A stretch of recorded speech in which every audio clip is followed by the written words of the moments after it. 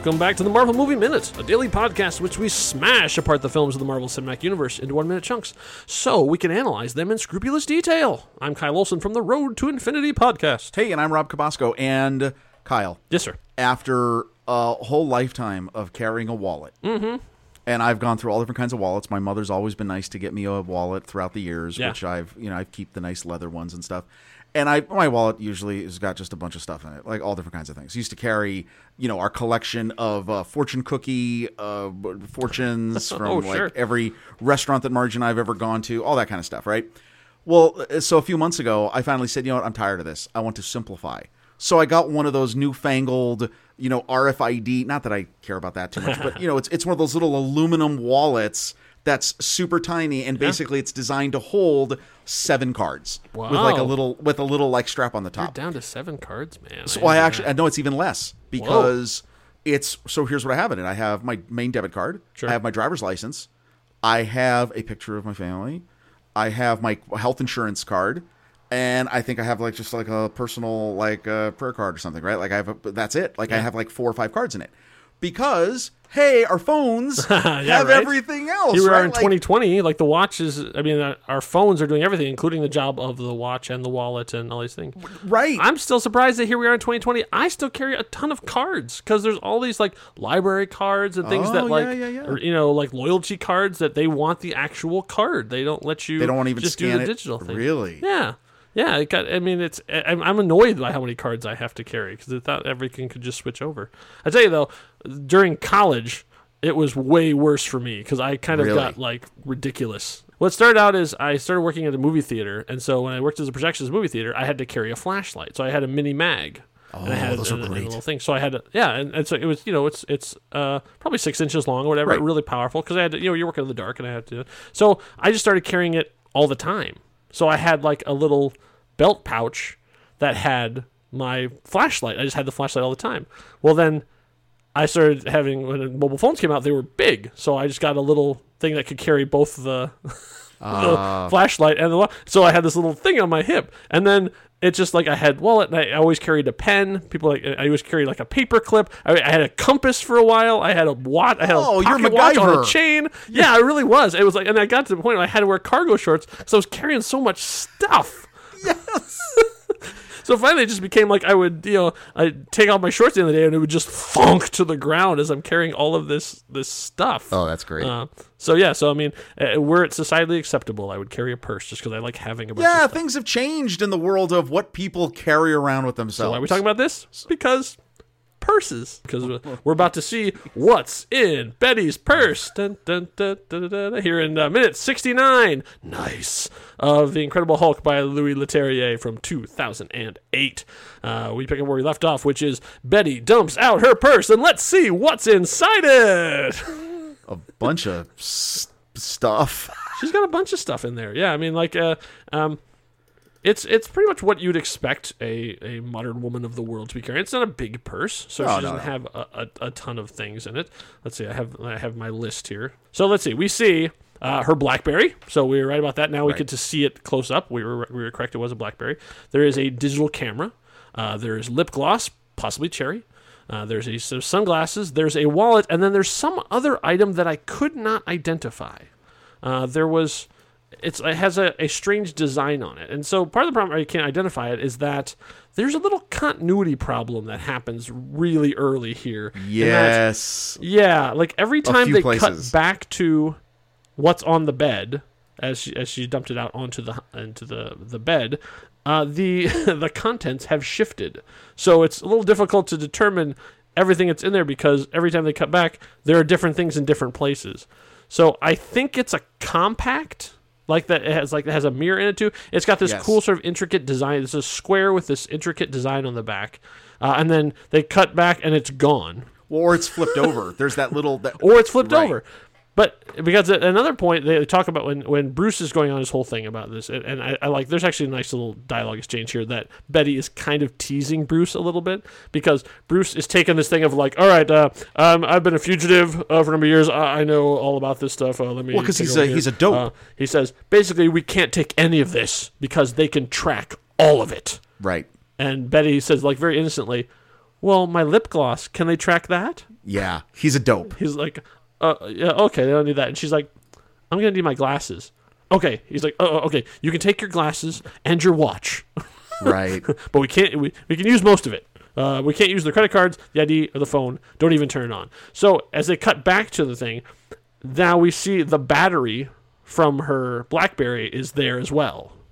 Like the compact is gone, and now there's a battery from the BlackBerry there. Oh, that's what the white element is. Okay, that's what the white thing is. Yeah, you can see sort of the gray sticker with the like the voltage stuff on it too. So I assume he pulled the battery out, and I'm sure he just did it.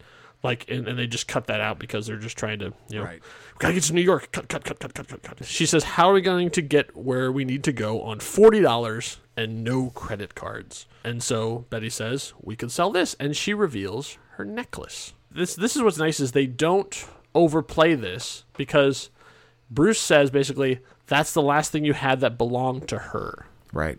And he doesn't say who her is, and she doesn't say who it is. Like, it's a nice way of not, there's can be a clunky way of doing this in movies of, like a person enters the scene like, oh, what's my brother doing here? No, it wasn't necessary. I'm establishing that's my brother. Yeah. They very subtly, and you go like, oh, it was her mother that died. And so now you're asking yourself, who is Betty's mother? Well, that's what this podcast is here to talk about.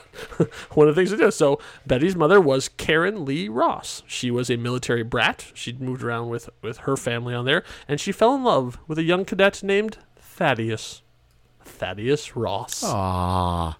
And the two of them, and so that was, of course, became known as Thunderbolt Ross. So they had a child, and the same thing, like whenever he moved, they followed along wherever he had to go. But unfortunately, Karen got cancer, and she died when Betty was 12. Oh. So then the Thunderbolt is not the most loving, caring father, as you can probably guess. So she kind of had to raise herself from then on too. But yeah, so this apparently this necklace was the last things that belonged to her mother. So she's Karen Lee Ross has been in a couple things, but unlike most Marvel characters, she has stayed dead. Has not come back. No, it's not come back. I'd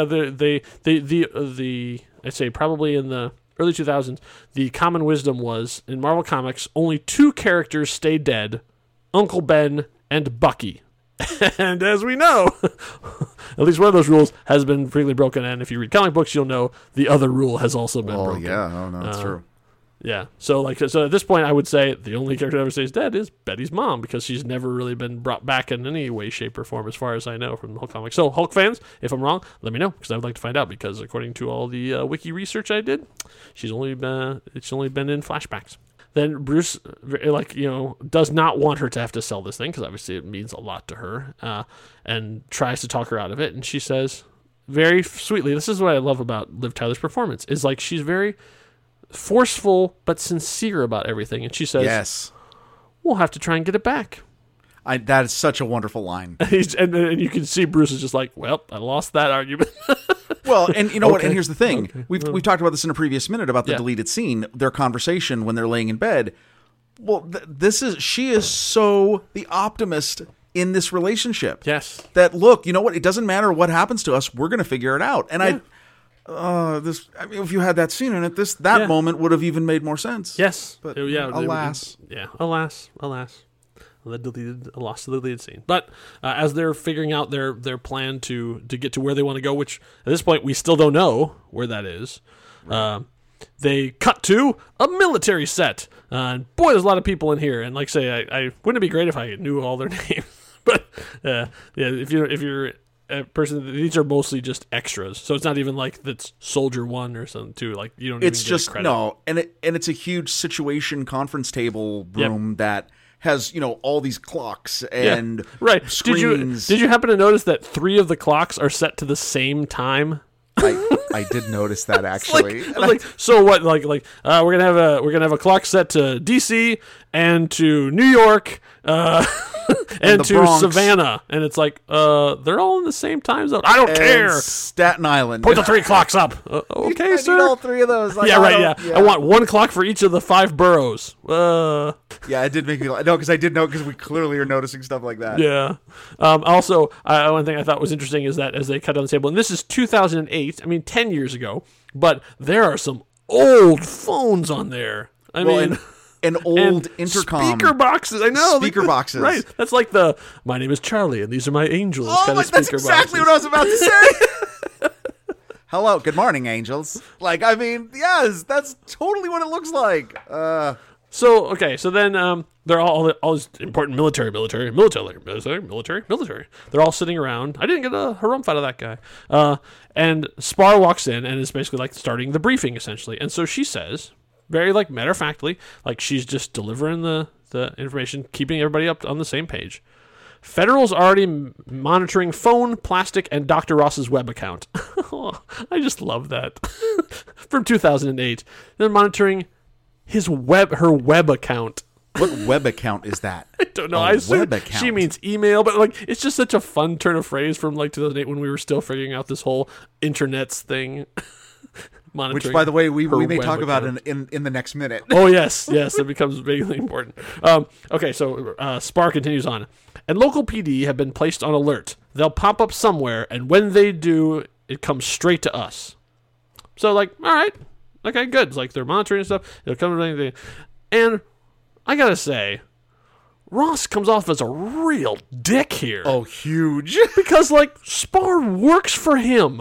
And, like, This is a big moment for her. She's talking to all of these things. And, like... the Joint Chiefs of everyone. Right. And so, like, he made it 5 years and got across borders without making any mistakes. He's not going to use a damn credit card now. And it's like, dude, I work for you. Why are you yelling at me? Well, and again, listen to the last minute. Don't you think Spar should just be like, actually, I want out of the rabbit hole. Yeah, yeah. Can I change my mind about the whole thing? I'm done. Yeah. What the heck, dude? Because what she says, they'll pop up somewhere, and when they do, it comes straight to us. She doesn't say when they use a credit card.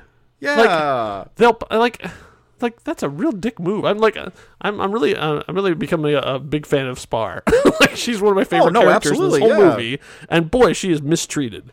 And Ross, you suck. Yeah, like not cool. Like, it's like you're not even inspirational speech. You deliberately took a shot at your own assistant. I don't even know what her what her official role is, but like, dude, chill. Well, and also, I mean, okay, we're not going to go this far, but the overtones of that everyone assembled in that room is 98% male. Yeah. I mean, that's cheeseball even on top of that. So maybe it's just to make you even more hate Ross. Right? Yeah. Like dude. I'm the only woman in this room. This is a tough job. Could you back off a bit? Yeah, that's not cool. No, not cool. Not cool. And that's unfortunately when the minute comes to an end. Yeah, that's it. On a mid-rant, note. Because the rant will continue on in minute 70. But there actually is a very slight deleted scene that would fit in here too, where... because they talk about going to, basically they're going to sell the necklace. Well, there is a deleted scene where they show her selling the necklace. It's like less than a minute long. I don't even, it's like one of those things where, okay, you deleted the scene. Why did you even bother to like put it on the Blu-ray or anything? It's really boring. It's like Bruce is putting trash in a trash can or like a dumpster, which we assume is the rest of her stuff. And she comes out and says something along the lines of like, oh, don't worry, we'll get it back. Like, yeah, you covered that in the room. Like, what? So, well, no. Here's why the deleted scene's here. I assume that this existed before that one existed. Because somebody involved in this movie, that's their car. And I actually couldn't figure out. I mean, it's a circa 1970s, like one of those big, huge coupe cars, right? I mean, and it's got mag wheels, it's got everything, right? Yeah. And I actually couldn't find. I don't know if it's in that whole era of like Chevy Lagunas, and I say that because my family had a Laguna, right?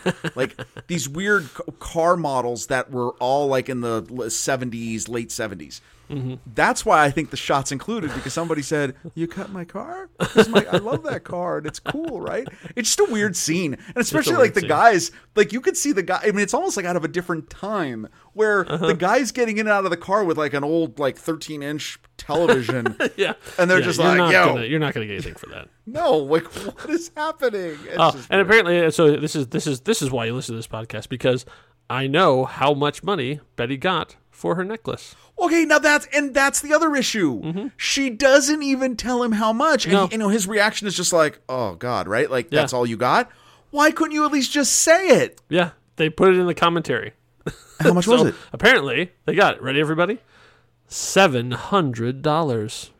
Wait, what? Yeah, that's how much money they got. Well, $700 And of course, is amazing we know, for a pawn shop. I know, right? Like, how much was that thing actually worth? Not that then? I haven't. Okay, I'm just gonna admit I have not. I've never used a pawn shop, but I've watched Pawn Stars enough to know about how pawn shops. So work, was it right? like that when necklace was worth like $3,000? And they gave her $700 for it? No, it probably was worth like 10. Because now you're asking yourself, well, what's Betty going to spend $700 on? You're going to find out at minute 70. Oh, that's crazy. Because the minute ends with Ross and mid-rant, and then also a erstwhile visit to a pawn shop.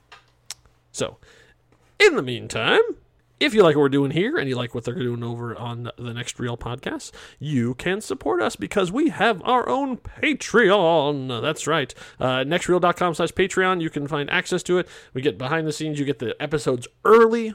You get behind the scenes information, what's going on. You get access to special Discord channels. It's all sorts of good. And even for $1 a month helps us pay for bandwidth because microphones aren't free. Yes, please. So we appreciate all of our Patreons. We hope you're enjoying the early access. And the rest of you, come on and join us over there. So in the meantime, we'll see you back here for minute 70. We hope you had a smashing good time. Until next time, true believers.